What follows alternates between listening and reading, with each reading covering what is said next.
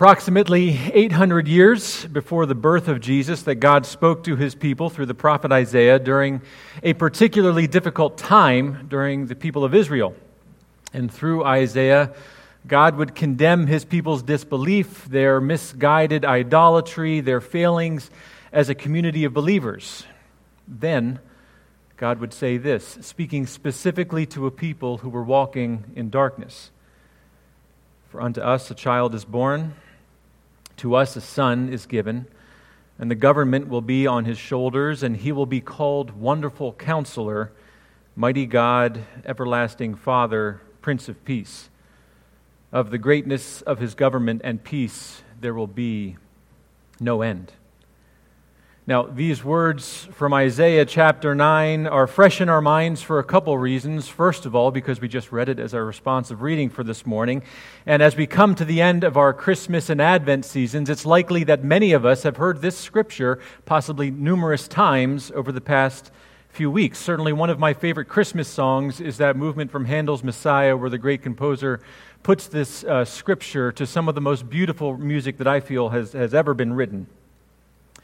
But what we see in this prophecy from Isaiah is a promise about a Savior and a King, and a promise about the end of a time of troubles. And Isaiah tells us that this promised Savior will have certain names and subsequent qualities: Wonderful Counselor, Mighty God, Everlasting Father, and Prince of Peace. And each of these names requires and deserves our careful study. So this morning I thought it would be good for us to consider and to examine how Jesus is in fact a wonderful and our wonderful counselor. So to do that, we're going to look at a passage from the New Testament. We'll be considering actually a couple stories from the New Testament, but we're going to focus on one text that really exemplifies how Jesus' life and work on earth is played out in his assuming the role of a wonderful counselor. And to do that, we're going to look at Hebrews chapter 4, and we're going to start at verse 14, and then we'll continue reading on into Hebrews chapter 5 as well. Hebrews 4, starting at verse 14. Therefore, since we have a great high priest who has ascended into heaven, Jesus the Son of God, let us hold firmly to the faith we profess. For we do not have a high priest who is unable to empathize with our weaknesses, but we have one who has been tempted in every way, just as we are, yet he did not sin. Let us then approach God's throne of grace with confidence, so that we may receive mercy and find grace to help us in our time of need.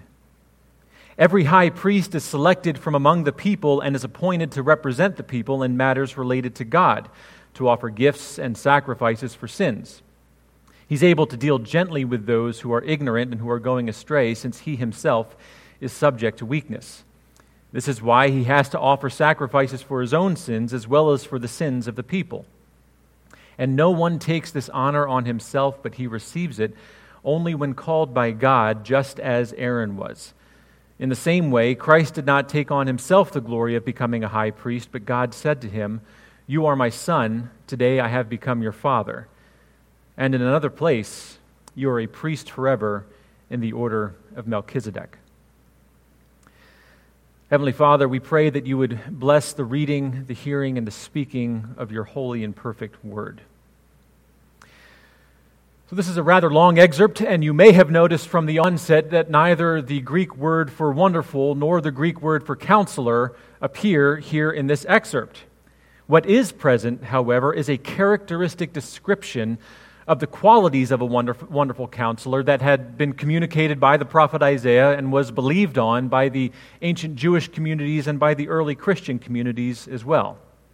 So what we see is a description of Jesus as the great high priest. And as we look at this and a couple of the other passages this morning, we'll see that we'll find that the name Wonderful Counselor that Isaiah talked about is being borne out in part by Jesus assuming the responsibilities of this great high priest. Of this point, in examining Hebrews 4:14, J.C. Ryle said that Christ, the great high priest in heaven, is ever doing the work of a friend, a protector, a counselor, and an advocate on behalf of his redeemed people. Isaiah foretold a wonderful counselor, and Jesus has evidenced that through his actions as our great high priest. And how he does that is what we're going to consider this morning. So first, let's look at the language behind this name, Wonderful Counselor. The name Wonderful Counselor in the original Hebrew text consists of two Hebrew words, Pele and Yavetz, Wonderful Counselor. And while there is some scholarly discussion as to how these two words are supposed to relate to each other, many scholars in Reformed circles and preachers accept that Pele Yavetz, again this Hebrew term, is a reference to a proper name, Wonderful Counselor. And it's also generally accepted that this proper name is meant to entail and to denote each of the qualities that's held within each of these two Hebrew words. So let's look at them individually very quickly. We see that throughout Old Testament scriptures, this word Pele, again the word for wonder or for wonderful, is used in relation to the wonder-inducing or the astonishing acts of God. There's a sentiment of the supernatural in this word, something that's beyond our natural understanding. The psalmist describes how the ancient people should praise God's former wonders, meaning the astonishing supernatural things that God had accomplished on behalf of his people. Things that could only be acts of the divine are indeed wonderful acts. Likewise, we also see throughout Scripture this Hebrew word yavetz or yavatz in its various forms is used to describe a person who provides counsel, meaning wisdom or insight or guidance. And in other places, this word is used to describe the actual counsel that's received by a given leader, by someone who within his governing structure, usually an appointed official who would provide the type of counsel that this leader was looking for. So, for instance, David and Absalom regarded the counsel provided to them by Ahithophel as being counsel inquired of God himself. And likewise, King Rehoboam requested counsel from the elders who had previously served under his father Solomon. And what we see is that in these and in many other circumstances, individuals recorded in Scripture sought the counsel from trusted advisors for the betterment of either for themselves or for the people over whom they had authority. Now, it's worth noting that these Old Testament counselors offered more than advice. Their counsel was assumed to be authoritative. It was considered to be sage wisdom. It was informed by experience, and it was relied on both for everyday decision-making and for more strategic decision-making as well. So it was far more than just casual advice, but this type of counsel is also distinct from what we think of today when we think of the term counselors. Today, when we think of counselors or counseling, that phrase or that term is often lumped under the same umbrella as psychiatry or psychology or other mental health and wellness activities. It's not to suggest that all of those things should necessarily be lumped under the same umbrella, but oftentimes when people are talking about counseling in a modern sense, they're talking about mental health and wellness. This is also not what we encounter in this text from Isaiah.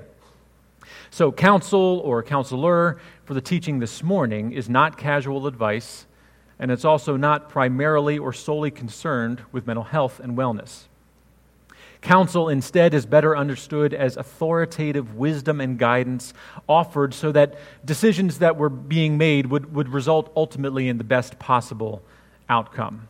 So in that sense, counsel is concerned with the works and the actions of the people, often associated with their natural lives. Not all the time, but often associated with their natural lives. And Isaiah puts these two words together, wonderful and counselor. One word is historically associated with the supernatural acts of God, and the other with the natural experiences of the people. And Isaiah says that at some point a child will be born he will be called as a name, Wonderful Counselor. And this child will encompass both of these Hebrew words, and he will rule and he will govern with all the wonder of divinity and all the groundedness of sage counsel. And friends, of course, we know that this is indeed the very person of Jesus Christ. And the writer of the Hebrews here in this excerpt for this morning explains that Jesus' assumption of the role of high priest is evidence of his bridging between the divine and the human, meaning that which is wonderful and that which is knowable to humankind. The writer tells us that Jesus is the great high priest who has ascended into heaven, and he's a high priest who is able to empathize with our weaknesses, which makes him distinct from the other ideas of priesthood that we had seen previously in the Old Testament. And Jesus is able to do this because of two primary factors. First, he knows what it is to be human, and second, he knows the humans around him. He knows what it means to be human, and he knows the humans around him. First, when considering how Jesus knows what it's like to be human, the writer of Hebrews, in fact, exposits this point very clearly in the next verse from chapter 5, where he writes that during the days of Jesus' life on earth, he offered up prayers and petitions with fervent cries and tears to the one who could save him from death. And he was heard because of his reverent submission. Son though he was, he learned obedience from what he suffered. And it's because Jesus knows what it was to suffer that the writer of Hebrews exhorts us to hold fast to our confession even today, because our high priest is able to empathize with us in our suffering.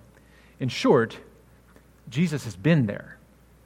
God himself has been there, and he knows what it's like to be human. Now, certainly the clearest example of Jesus living this out is that scene from the Garden at Gethsemane, where Jesus certainly did offer up prayers and petitions and cries asking for that cup to pass him by.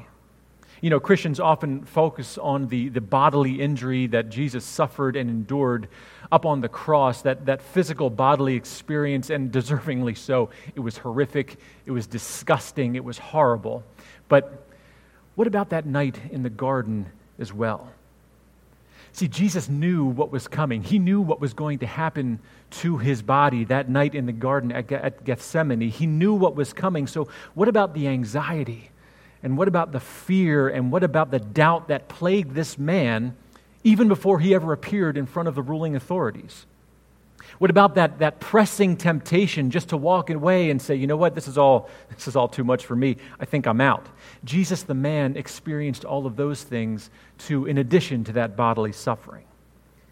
So I think the writer of Hebrews certainly had this occasion in mind, but I think there are also other times that inform and that let us know how Jesus knew what it was to be human and to experience human suffering. I remember, in fact, when Jesus' friend Lazarus died. After he got word that his friend had died, he went to the town of Bethany to be with Mary and Martha, Lazarus' sisters. And when he arrived there was much mourning and sorrow taking place. And then finally, when Jesus was brought to the place where Lazarus had been buried, do you remember what it was recorded that Jesus did when he arrived at that place? It's one of the shortest verses in the New Testament, John 11, verse 35. Jesus wept. He cried. He showed up, and Jesus the man cried. Now, throughout Christian history, some people have tried to make this occasion and to make this verse and to make this occurrence something more than what it really is. People have time and time again tried to say, look for some hidden or supernatural or some yet-to-be-revealed reason why Jesus would have wept, why God himself would shed tears. So friends, this morning, let's be sure not to overthink this.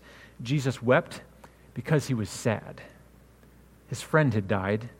His other friends around him were crying. Jesus the man was sad, so he cried. He knew what it was like to be human. And Jesus is able to counsel us in and through our suffering because he too has experienced suffering and pain and loss. He's not asking us to endure anything that he himself has not endured. It's as though God knows the value that people, even us people today, put on personal experience. Certainly, in almost every facet of our modern lives, we want to encounter people with experience. We want an experienced auto mechanic. We certainly want an experienced doctor. I know that we want people who are put in positions of authority over us, whether in our job or in our school or even here at church. We want people who are in positions of authority to have the right kind of experience. Perhaps you have encountered a time in your life, in your work, or in your schooling where someone who was in a position of authority over you maybe didn't have the level or the type of experience that was necessary for that position. And what's often our response when we encounter something like that? Right? Who's this guy?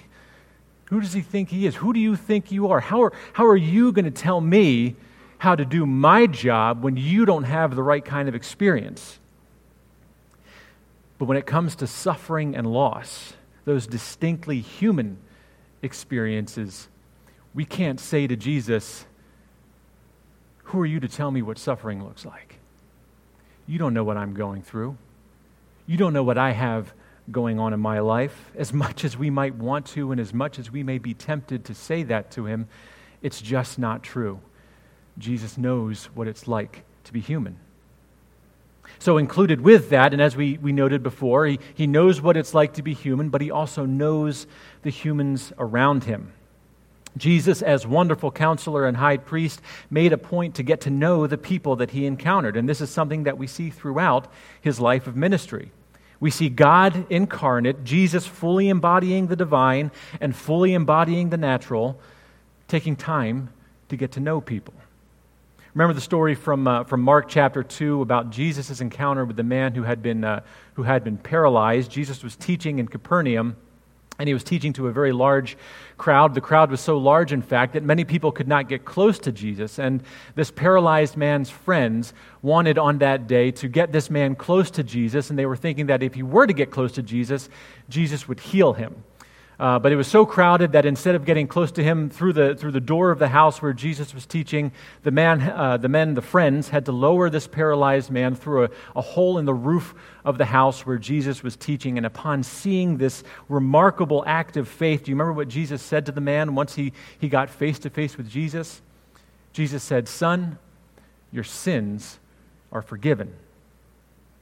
Now, this threw some of the Pharisees who were watching all of this unfold into a bit of a tizzy, but think about this event in light of what we read from Hebrews, wherein we have a high priest who provides mercy and grace in our time of need.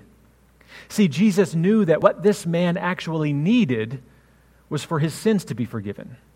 Now, what he wanted and what his friends wanted for him was for his legs to be healed. But Jesus used this opportunity to counsel this man and to counsel the rest of the gathered people that ultimately what he needed, what was important, was for the man's sins to be forgiven. That is the actual priority. Now, the Pharisees who watched this were furious. Who can forgive sins but God alone, they asked. See, they viewed Jesus as a natural man. They viewed him as a charlatan. They could not even entertain the thought that this regular con artist was capable of doing something that was uniquely supernatural, like forgiving sins. Now, Jesus knew that they were holding this misperception as well. He knew this about them. So to correct their misperception, Jesus heals the man's physical ailment, saying, "I want you to know that the Son of Man on earth has authority to forgive sins. So pick up your mat, get up, and go home."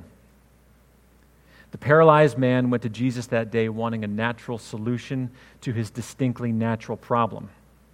Likewise, the Pharisees were present that day wanting evidence that Jesus was a fraud and a hustler, and in both cases, Jesus knew what they wanted, and in both cases, Jesus would instead, by grace and mercy, provide them with what they actually needed. For the paralyzed man, he counseled him away from having his sole focus, his priority be on his physical ailments, and pointed him toward his spiritual priority of sin. And for the Pharisees, Jesus would counsel them away from thinking things about him that were not true, and instead he would point the Pharisees toward thinking different things about Jesus, that when it comes to Jesus, they're encountering something much different than a natural charlatan. So do we see the blending here of the natural and the supernatural? Do we see the blending of the wonder and the counsel being offered and embodied in one great high priest? Someone who assuredly knows or who knows and who knew both what people want and what people need is indeed qualified to be a great high priest. Now think also briefly about Jesus' encounter with the Samaritan woman at the well. We remember from John chapter 4 when Jesus was passing through Samaria, he has this encounter with a woman of Samaria at a well, and that during the exchange he ends up asking her for a drink of water from the well. And she responds to Jesus by saying, "Who are you, a Jewish man, to ask me, a woman of Samaria, for a drink?" And as the exchange goes on, Jesus eventually says, asks the woman to go and to get her husband. And she says to Jesus, "Well, I don't have a husband." And remember what Jesus responded to her. He said, "You're right saying that you have no husband, for you've had 5 husbands. And the man that you're currently with is not your husband." And this, to say the least, shook this woman to her core. This man, whom she never met before, just revealed all that she had spent most of her adult life trying to conceal. Jesus had just seen through all of her defenses and all of her experiences to the core of who she really and truly was. She was shaken. And this exchange concludes with this woman going back to the town and exclaiming to the other townspeople, "Come and see a man who told me everything I ever did." Could this be the Christ? Come and see this man who told me everything I ever did. Can you imagine that? Jesus knew this woman, and he did so in two ways. First, by divine wisdom, he knew all the details of her life, specifically the things that she would typically hide from others. But Jesus also knew that in order for this woman to play a role in his unfolding glory, and in order for her heart to be transformed, she was going to have to be pierced and to have her life called compassionately into account. He knew who she was, he knew what her experience had been, but he also knew that she was not defined by those experiences. Even more, Jesus knew that her transformed heart could be a catalyst to share his good news with other people. And thanks be to God, right? Thanks be to God that in his providence and wisdom, he has chosen people like this woman at the well to share this good news, to transform the heart and turn them into the messengers about himself. Now, the qualities that we've looked at and that we've discussed are indeed qualities that define Jesus as this great high priest that the writer of the Hebrews points us toward, and they are also indeed the acts and the qualities of a wonderful counselor prophesied by Isaiah. So this means also that as followers of Jesus, these are the qualities and the actions that Christians are to aspire to. Now, generally, when we are talking about imitating Christ or emulating Jesus, we're not talking about having the ability to read minds or to know someone's full backstory upon the moment of meeting someone, thank goodness. However, the principle of getting to know somebody, of finding out about them, of learning about them, and of caring for them, well, this is consistent with Jesus' teaching. And it's also something that many Christians find very hard to do. It's hard sometimes to get to know the people around you. But I think that taking steps to get to know the humans around us just may be that vehicle through which the good news is shared even today. So to that point, I'll share a quick story with you. And this is I think it's a well-known or a famous story, especially in seminary circles. So if you've heard this story before, forgive me, but I think it illustrates this point well. I think it illustrates how God values getting to know people pretty well. So the story goes like this. A group of seminary students had signed up for a biblical counseling course that was being taught by a famously difficult professor. Now, biblical counseling, of course, and if our brother Brian were here, he'd be able to tell you all about it. But biblical counseling, of course, is the discipline of applying the truths that are found in Scripture to people who are experiencing some kind of difficulty or crisis in order to provide that kind of person, that person with the kind of support that they need, uplift them in truth. It's a discipline that's been around for years, and it's distinct from the other aspects of pastoral care. So this group of students, they signed up for this class because they wanted to learn and acquire and gain the skills in biblical counseling so that they too could provide people with that kind of support. Now, these students knew the reputation of the professor that was going to be teaching this course. He was an expert in the field, he was renowned at his trade, and he was very demanding of his students. This was going to be a difficult course. And there was a lot of highly technical reading assignments, a lot of theory and application to learn about, and there was also the expectation that the students would have an expert-level understanding of all of the scriptural references and cross-references that were going to be covered throughout the course. These students knew the course was going to be tough, but they had a passion for serving others, so they embarked on taking this course together. Now, in addition to being technically demanding, this professor was also well known for liking to get an early start in the day. So this course that he taught was always taught first thing in the morning, 8 o'clock, Monday, Wednesday, and Friday. And on those days, the expectation was that the students would be there in their seats, books open, ready to engage with the previous session's reading assignments right at 8 o'clock. And this professor had a talent for being able to look out into the lecture hall and to identify that student who perhaps had not been able to spend as much time on the required reading that he or she might have wanted to spend. And of course, it would be that poor, unprepared soul that would receive the first barrage of rather difficult questions. So these students knew this. They committed themselves very early in the semester to doing whatever they needed to do to pass this course. So they made the decision to show up early on class days, just to make sure they were prepared. So Mondays, Wednesdays, and Fridays, they would get to the seminary's main lecture hall at 7:30, just to make sure everything was set and that they could get dialed in. And as the semester went on, their arrival time got earlier and earlier. Started at 7:30, then 7:15, 7 o'clock, 6:45. In fact, the students were arriving so early that in the same lecture hall at the same time on these class days was a cleaning crew that the seminary had hired to ensure that the classrooms were cleaned and prepared for the day's studies. Typically, the cleaning crew got to the building around 6:30 in the morning, and they would clean and do all the things that they needed to do, and they were typically done by 7:50 in the morning in time for the 8 o'clock class to start.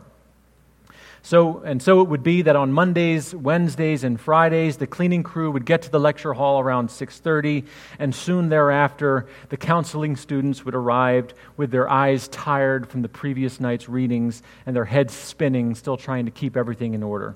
The cleaning crew would be going about their business, and the students would be trying to get this last bit of time to get things in order in their minds. And it went on like this for a number of weeks until finally, the day of the final exam arrived. And the anxiety level of the students was high. It was supposed to be a written exam, and they were going to be given a problem or a principle, and they were going to have to explain this problem or explain this principle without using their notes, without using a textbook. This was a closed book exam. So the students arrived even earlier than usual, cramming their minds with last-minute tidbits. The cleaning crew, too, was there on the final exam day, going about their business, taking care of their lecture hall. 7:50 in the morning came, the cleaning crew cleared out, and the professor came in. At 8 o'clock, he asked the students to clear their desks from all materials and only to have out the single writing implement. I feel the tension even in this room today, just the thought of having to do an exam. In their minds, the students were trying to organize all of the technical methods and practices that they had learned about and to keep tabs on those scriptural references and cross-references. The stress level was high, but the students felt prepared. They had given hours and extra hours to the study of this content. They had spent more time on this course than all of their other courses combined. If ever there was a group of students who knew this stuff, it was them. So with all the booklets handed out, the professor calmly said that the students had 90 minutes. They may begin the exam. And one by one, the students opened the test booklets, anticipating a series of complicated questions. To their surprise, that day, they opened their books only to find one question. And in fact, it wasn't even really a question. It was a simple prompt that read like this: list the name of one of the people who cleans this classroom. That was it. List the name of one person that cleans this classroom. And as the story goes, everybody failed. The truth was, the students had spent hours in the same room as these people, earnestly studying about what it means to care for other people in a biblical sense. Hours upon hours of sharing a space with them, hours of learning all of the technical methodology they needed to learn, but not one of them thought to learn the name of the people with whom they had shared the space. Now, friends, in truth, I don't know if this is a true story or not. It's a famous story. I don't know if it's true. I don't know if it's a wild exaggeration or if it ever really happened, but I think that this story works as a parable for our understanding what God values and how we relate to the humans around us. All of the technical, learned, educated, and principled application of counseling theory and doctrine and theology, these are all great and very important things, but they're all a lot more useful if we know the name of the person that we intend to share them with. Indeed, Jesus is a wonderful counselor who took time to know us, fully divine, fully human. Indeed, Jesus is a great high priest who has ascended into heaven and who empathizes with our weaknesses and suffering because his counsel is made perfect in his suffering. And if you can believe it or not, we are now 2 weeks in to 2022. And I can say assuredly that there are two things that are absolutely certain for this year ahead of us, 2022 ahead of us. The first thing that I know for certain is that each one of us in 2022 is going to need counsel. And the other thing that's absolutely true is that each one of us in 2022 is going to be counseled. The question I have for us this morning is, of whom are we going to seek our counsel? I think it's possible that for some of us, 2022, we're 9 days in. Perhaps this year is not panning out the way we had thought or that we had intended 2022 to play out. Maybe, just maybe, this was the year where you thought to yourself, I'm not going to allow this scourge of a virus to order my life anymore, only to be sick with coronavirus on January 1st, 2022. Perhaps this year already is not playing out and you had expectations and you feel let down. In times like that, we need divine counsel so that we can keep our priorities straight. But let's leave open the other side of that hat as well. Perhaps the first 9 days of 2022 have been the greatest 9 days of your life. Perhaps the last 9 days you have seen so much abundance and so much blessing.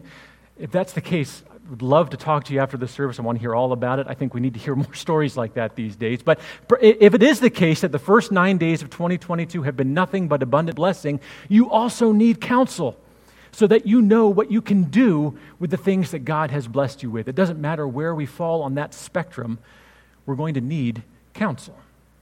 So from whom are we going to seek that counsel?